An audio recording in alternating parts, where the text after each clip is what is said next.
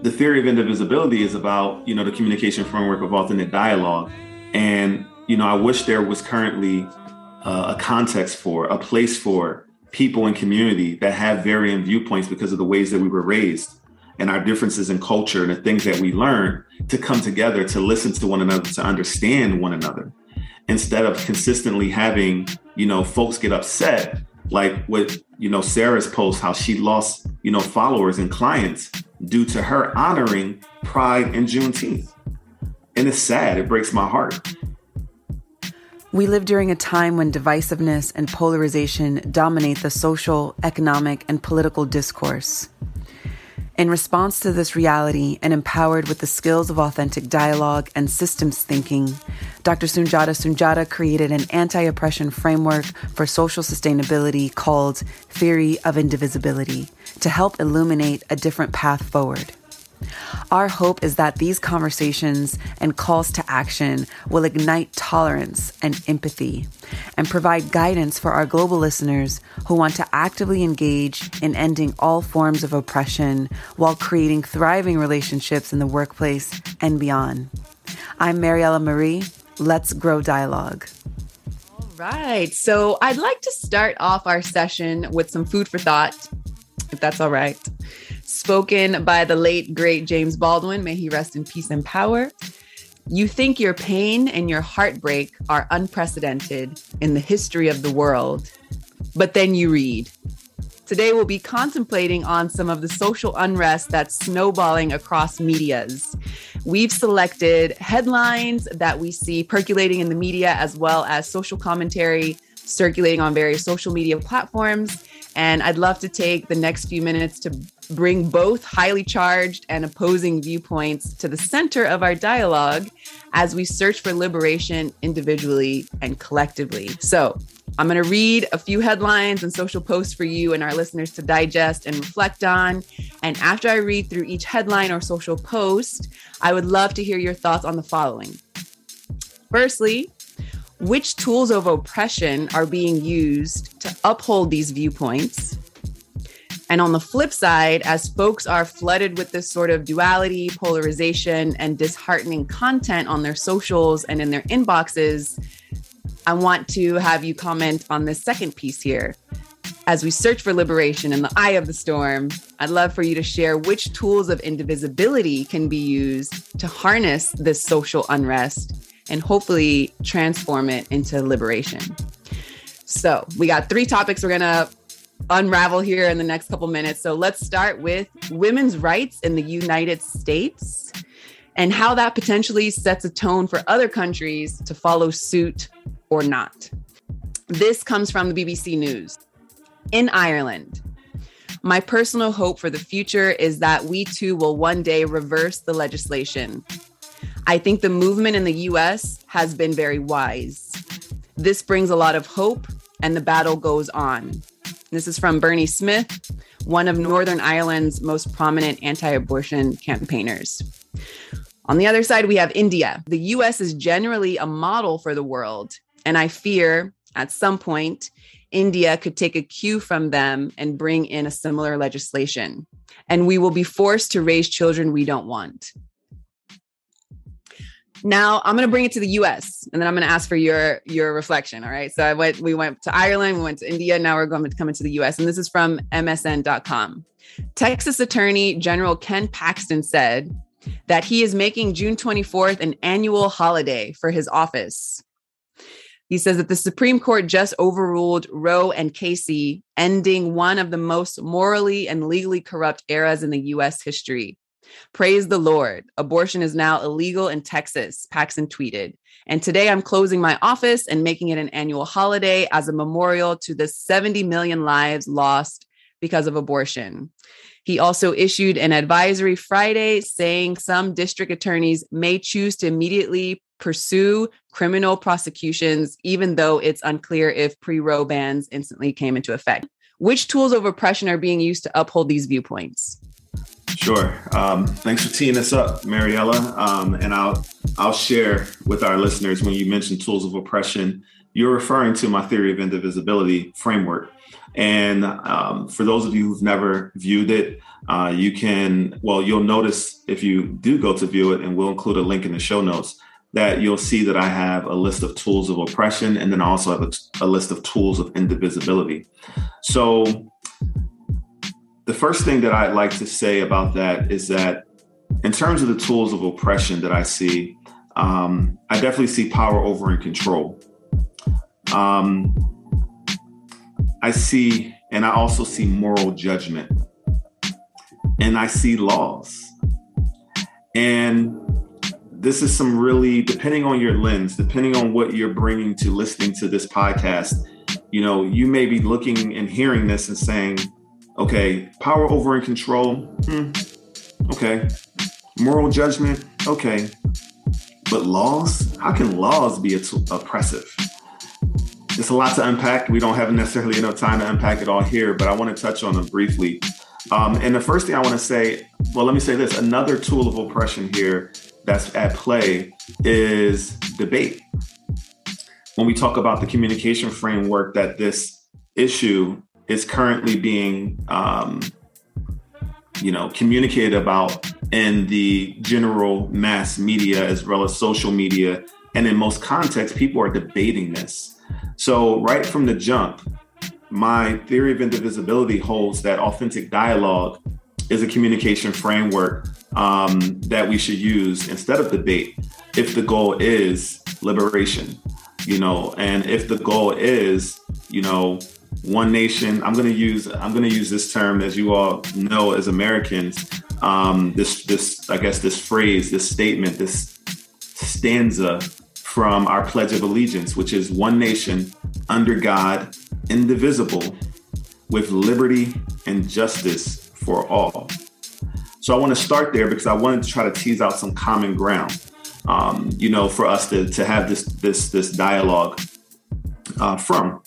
Because if you're like me, you grew up putting your right hand over your heart every day when you went to school and saying the Pledge of Allegiance. And this country was built on these, let's say, statements of value. And the Pledge of Allegiance was one of them. And it's literally the root. What I just said to you all is the root of my theory of indivisibility. It inspired the theory of indivisibility. I think very deeply about how we can live to those norms, those values of one nation under God, whoever you believe God to be or not be, indivisible, with liberty and justice for all. So with that being said, when I think about the tools of oppression, Maryella, again, power over and control. With the idea around abortion, even though Roe versus Wade doesn't necessarily ban abortion, what it does is it puts the decision in the hands of each state. So that has created a lot of fear because a lot of states are indeed banning and making it criminal to have abortions. So that's where fear comes in, obviously, for a lot of people. But the power over and control element is that you have lawmakers making these decisions. And I forgot, standardization is also one of the tools of oppression. They're making these decisions based on a standardized belief that should apply to a lot of people who have very nuanced and individualized situations that, are being considered when a decision like this is being made. And whenever that's where power over and control, fear, and standardization come in. But the power over and control piece is very clear around, again, lawmakers making the decision and then holding people accountable to that decision and penalizing them when they don't, meet or if let's say they break the law in order to, let's say, have an abortion. If we're speaking directly to that, when we talk about moral judgment, there's a lot of moral judgment around the decision to have an abortion, where a lot of people feel that it is a moral decision. And they believe, and there's a lot of judgment around morality and believing that if someone has an abortion and they're morally corrupt in a lot of ways. And to contrast moral judgment, I would say, again, I look at, on my tools of indivisibility side, there's agency. There's also consent. So, within the realm of agency and consent, that is honoring the individual and honoring the individual's choice to know what is right for themselves. and giving them the right to consent to anything that they want to do or not do with their bodies. So I'll say that, as well as liberation as being a tool of indivisibility. And again, liberation, which is a part of our that Pledge of Allegiance, that declaration of who we are to be for one another as a country in this here United States of America. I feel like, obviously liberty is in there. So is it liberty telling someone that they can't make that decision for themselves? For me, it's not. And then also when I look at power over and control, well, what's the opposite of that? Well, it's power with and collaboration. It's working with individuals to, instead of making these standardized decisions that everyone has to abide by, it's collaborating with people to understand what their individual needs are, and then creating the frameworks, the structures for them to, do what they need to do to honor what liberty and justice for them looks like. If someone is making a decision or doesn't have the agency to make a decision for themselves, in terms of, having an abortion, not even getting into all of the reasons that people choose to have one, I don't think that's necessary if we honor power with and collaboration, if we honor agency, if we honor consent. We don't have to get into the weeds of, how many weeks is considered, a fetus considered a living person and their rights, et cetera. None of those things, literally, the nuance of those things should not have to be written into law if we're literally abiding by what our national statements of values are. And, so those are the things that come to play for me. And then the last thing I want to say is that I empathize with both sides or all sides. I understand the people who are, let's say, pro-life, who are against abortion. I believe their intentions are pure. I believe that they truly, their intentions are pure and their hearts are in the right place. And in terms of what their fears may be and their, what their beliefs are. And I believe they're valid. I believe they're valid for them as individuals. But what I believe where I believe they overstep is when they try to enforce their personal beliefs onto others. And to me, that is the antithesis. That is the complete opposite of, liberty and justice for all and one nation under God, indivisible with liberty and justice for all. The moment that you take your personal beliefs and then start pointing outwards to others and judging them morally if they don't abide by your personal beliefs, is an overstep and it's out of alignment with the country and the nation's stated values. So for me, it's really a clear cut thing in terms of how we can move in a direction to bring us together and be indivisible. Our beliefs do not have to be at odds. If you're pro-life, you can have that belief. If you're pro-choice, you can have that belief. And we can be indivisible if we simply respected each other's beliefs. But it's when we try to enforce our beliefs on others that we become divided. And I'll stop there. We want you to keep going. So I know I said make a sure lot. You said a lot, and it's good though. I'm going to just invite our listeners to join our community to continue to unpack all the beautiful things that Soon-Jahta just unleashed for us to chew on. And, if you're curious on, how do I even start to have conversations like this in my own mind or with my family or in my community, again, join the Grow Dialogue community, and we're happy to support and also, share our challenges as well. Something that sticks out, I love that here under Tools of Oppression, you put the illusion of freedom. You're not empowering them to decide what they want to do with their body. So this illusion of freedom really stuck out to me under your Tools of Oppression. Again, we're going to add this in the show notes so people can also reflect on how Soon-Jahta has beautifully written down tools of oppression and also the tools of indivisibility that he's been speaking to. And if you notice, I did say in the beginning, how this that is happening in the States is affecting the world. And I would just love to hear you comment on that and see, what that means for you. Because I know that the theory of indivisibility came from the Pledge of Allegiance, from a poem that was written to help people identify with being from the United States. And then, we hear people in Ireland and India, in South America, and different places in the world, seeing what's happening in the States. What do you see what's the potential there for folks to practice tools of indivisibility and not revert to tools of oppression? My goodness, I'm so glad you brought to the forefront the illusion of freedom, because that is definitely one of the tools of oppression that's evident within, what's happening right now. We stand in front of the world on this global stage. We have this positioning of a global power. And we say that our country is founded on freedom, and we have a Statue of Liberty and all these things that represent liberty, liberation, freedom. But then we have lawmakers telling people what they can and can't do with their bodies. So that's why I put that illusion of freedom, because there's it's almost like a gaslighting in a sense, that we're about freedom, we're about freedom, we're about freedom, but not in this case, not in this case, not in this case. So there's that illusion. So with that being said, yes, we have these other nations looking to us for guidance and leadership, because that's been the place of this country for so long, within modern times, for hundreds of years now.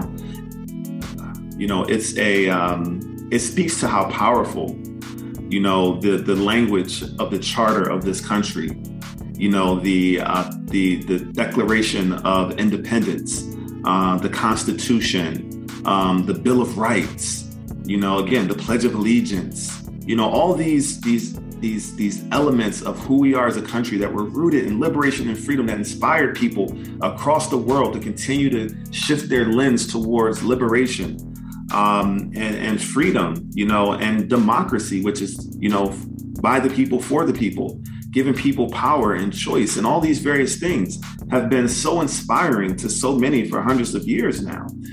And, in all their flaws, I have to give the founding fathers of this country, and I say that loosely because that's what they're known as, but I want to also acknowledge that, this land was taken by force and by manipulation from the indigenous peoples that already resided here.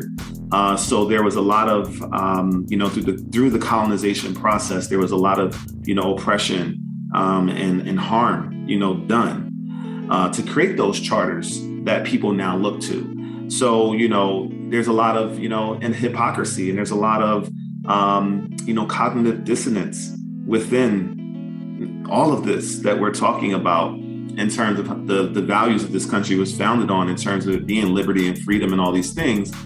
But also it was built on the fact that this land was taken from, the indigenous people that were here. And this land was built on the backs of, and through the labor of, the unpaid labor, the enslaved labor of people of African descent.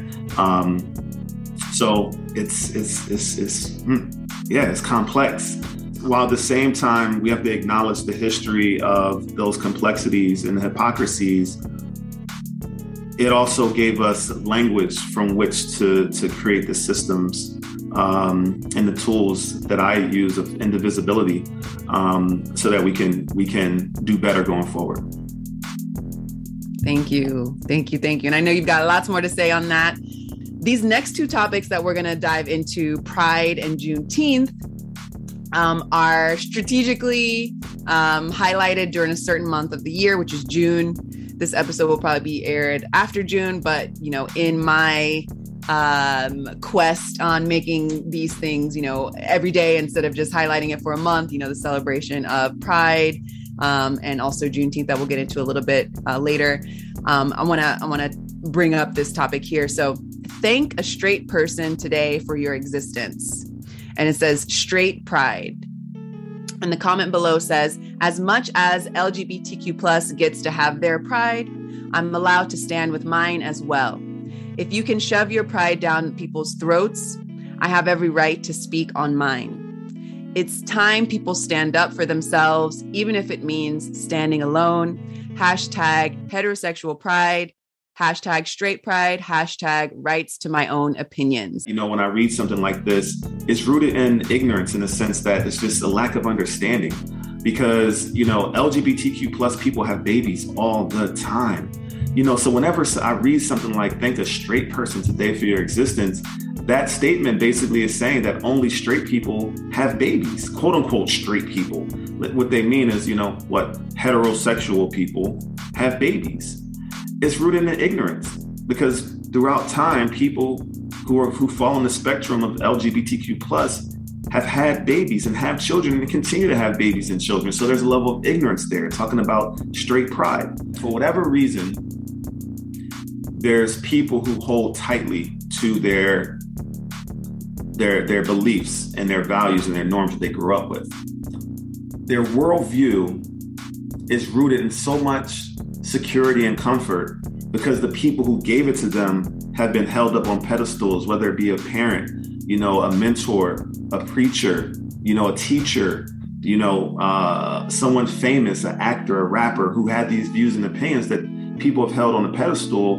They don't want to go against that. And there's other people, for whatever reason, that are willing to continue to, interrogate and audit their beliefs. And I consider myself as one of those people that have always been willing to audit my beliefs and have been willing to change my beliefs as I got new information from my environment, new information from what I can see in the world, new information from science, new information from just talking to another human being that told me their truth, even if their truth didn't exist in any book or in any institution, but I saw a human being state their truth and me saying, I trust you, I believe you, I understand you.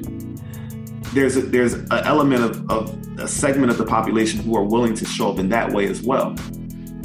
So I empathize with those who haven't been able to because they have certain fears that hold them back from doing so. I don't think their intention is purely to cause harm. I think their intention is to create psychological safety for themselves and to not experience the pain of the cognitive dissonance that happens when you have to face the things you've held true for so long and make the decision that you're going to make a new decision and change your beliefs. Some people aren't ready to confront that fear or that pain. That cognitive dissonance was just the pain. And all I can say is that, again, I empathize. So from there, the tools of oppression that I see that are being held up within statements and beliefs like that are moral judgment, competition. I want to talk about competition because I was going to say that, I see a pattern when let's say a certain belief that's been held for so long, that's rooted in privilege, begins to get challenged and overturned in the social norms, and society as a whole has embraced a new way. The group or the belief that is now being challenged and asked to shift, it's as if they're losing something. Instead of them feeling like it's just adding to, their worldview and adding to the culture, they feel like they're losing something. They feel like they're in competition with this newly held, statement of belief that the society and culture is moving towards. I see it so often. I see it when, people of European descent, especially males of European descent, are asked to shift their worldview and with, let's say, movements around speaking about white privilege, movements around ideas like diversity, equity, and inclusion, where we're asking people who've been held up as the standard, as the default, to make room for diversity, or let's just say men in general, asking them to make room for allowing women to have a seat at the table. And when I gave the example of people of European descent, especially men, making room for other ethnicities to have a seat at the table in terms of power and decision-making and morality and all these various things.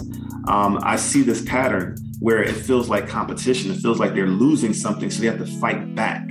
And now there's a segment of people who are heterosexual who feel like LGBTQ plus people are taking away from them in some way, so they fight back with statements and memes like this that are rooted in ignorance and fear, and it's rooted in, and that's a competitive element there, which is one of the tools of oppression. In addition to that, intolerance is also a tool of oppression. The inability to have tolerance for people who have different beliefs and show up in the world in ways that are different, than you. You have an intolerance. People have an intolerance to that. I'm seeing a mistrust of human nature. The idea that we now know is scientific, that people are born this way. It's not a choice. the idea of heterosexuality as a standard is also a part of the tools of oppression. And what do we replace those with in terms of tools of indivisibility? Well, again, there's agency, there's consent, there's liberation, there's unconditional love of self and others, there's trust, there's tolerance, there's empathy, and there's inclusion. Like all of those tools of indivisibility apply, in this conversation. Yes. Thank you so much. So let's move on to the third and final topic, which is Juneteenth. So the headline from the LA Times reads, T-shirts, ice cream, retailers cash in on Juneteenth. There's backlash. Retailers and marketers have been quick to commemorate Juneteenth with an avalanche of merchandise. But many are getting backlash on social media for what critics say undermines the day, designated as a federal holiday last year to honor the emancipation of enslaved African Americans. There is a social media post that I would like to read as well. It's super sad that when I wrote to my parent coaching business email list about Juneteenth, I got 3 times the normal number of unsubscribes. And when I wrote about Pride, I got 5 times the normal number of unsubscribes. So would love to hear your opinion on, how tools of oppression are being used in this case and tools of indivisibility as well. Yeah, like the first thing I want to say is, I know we're at the end of the month of June, but happy Pride and happy Juneteenth. I didn't say that. We're touching on both of these topics, so I definitely want to give that affirmation and that acknowledgement. And as you all can see, I'm wearing my Pride I Love Y'all tee. So, in support of my LGBTQ plus, family. So with thinking about, Juneteenth in general, the complexity of being an American in the United States of America, where as a person of African descent, who's a descendant of enslaved Africans, I grew up celebrating Independence Day as July 4th, which commemorates the independence of the United States of America from Great Britain in 1776. In 1776, my ancestors were still enslaved in this country. But I grew up celebrating that, but I didn't grow up celebrating Juneteenth, which happened long after, almost 100 years later. It took almost 100 years later before my ancestors were actually free, independent, so it's just amazing how history is unfolded in this country and our level of awareness around these things. And when I think about these headlines, with these retailers, as well as what was shared on social media, again, I can summarize both of them, really easily. Thinking about how our conventional framework for communicating in our country is debate.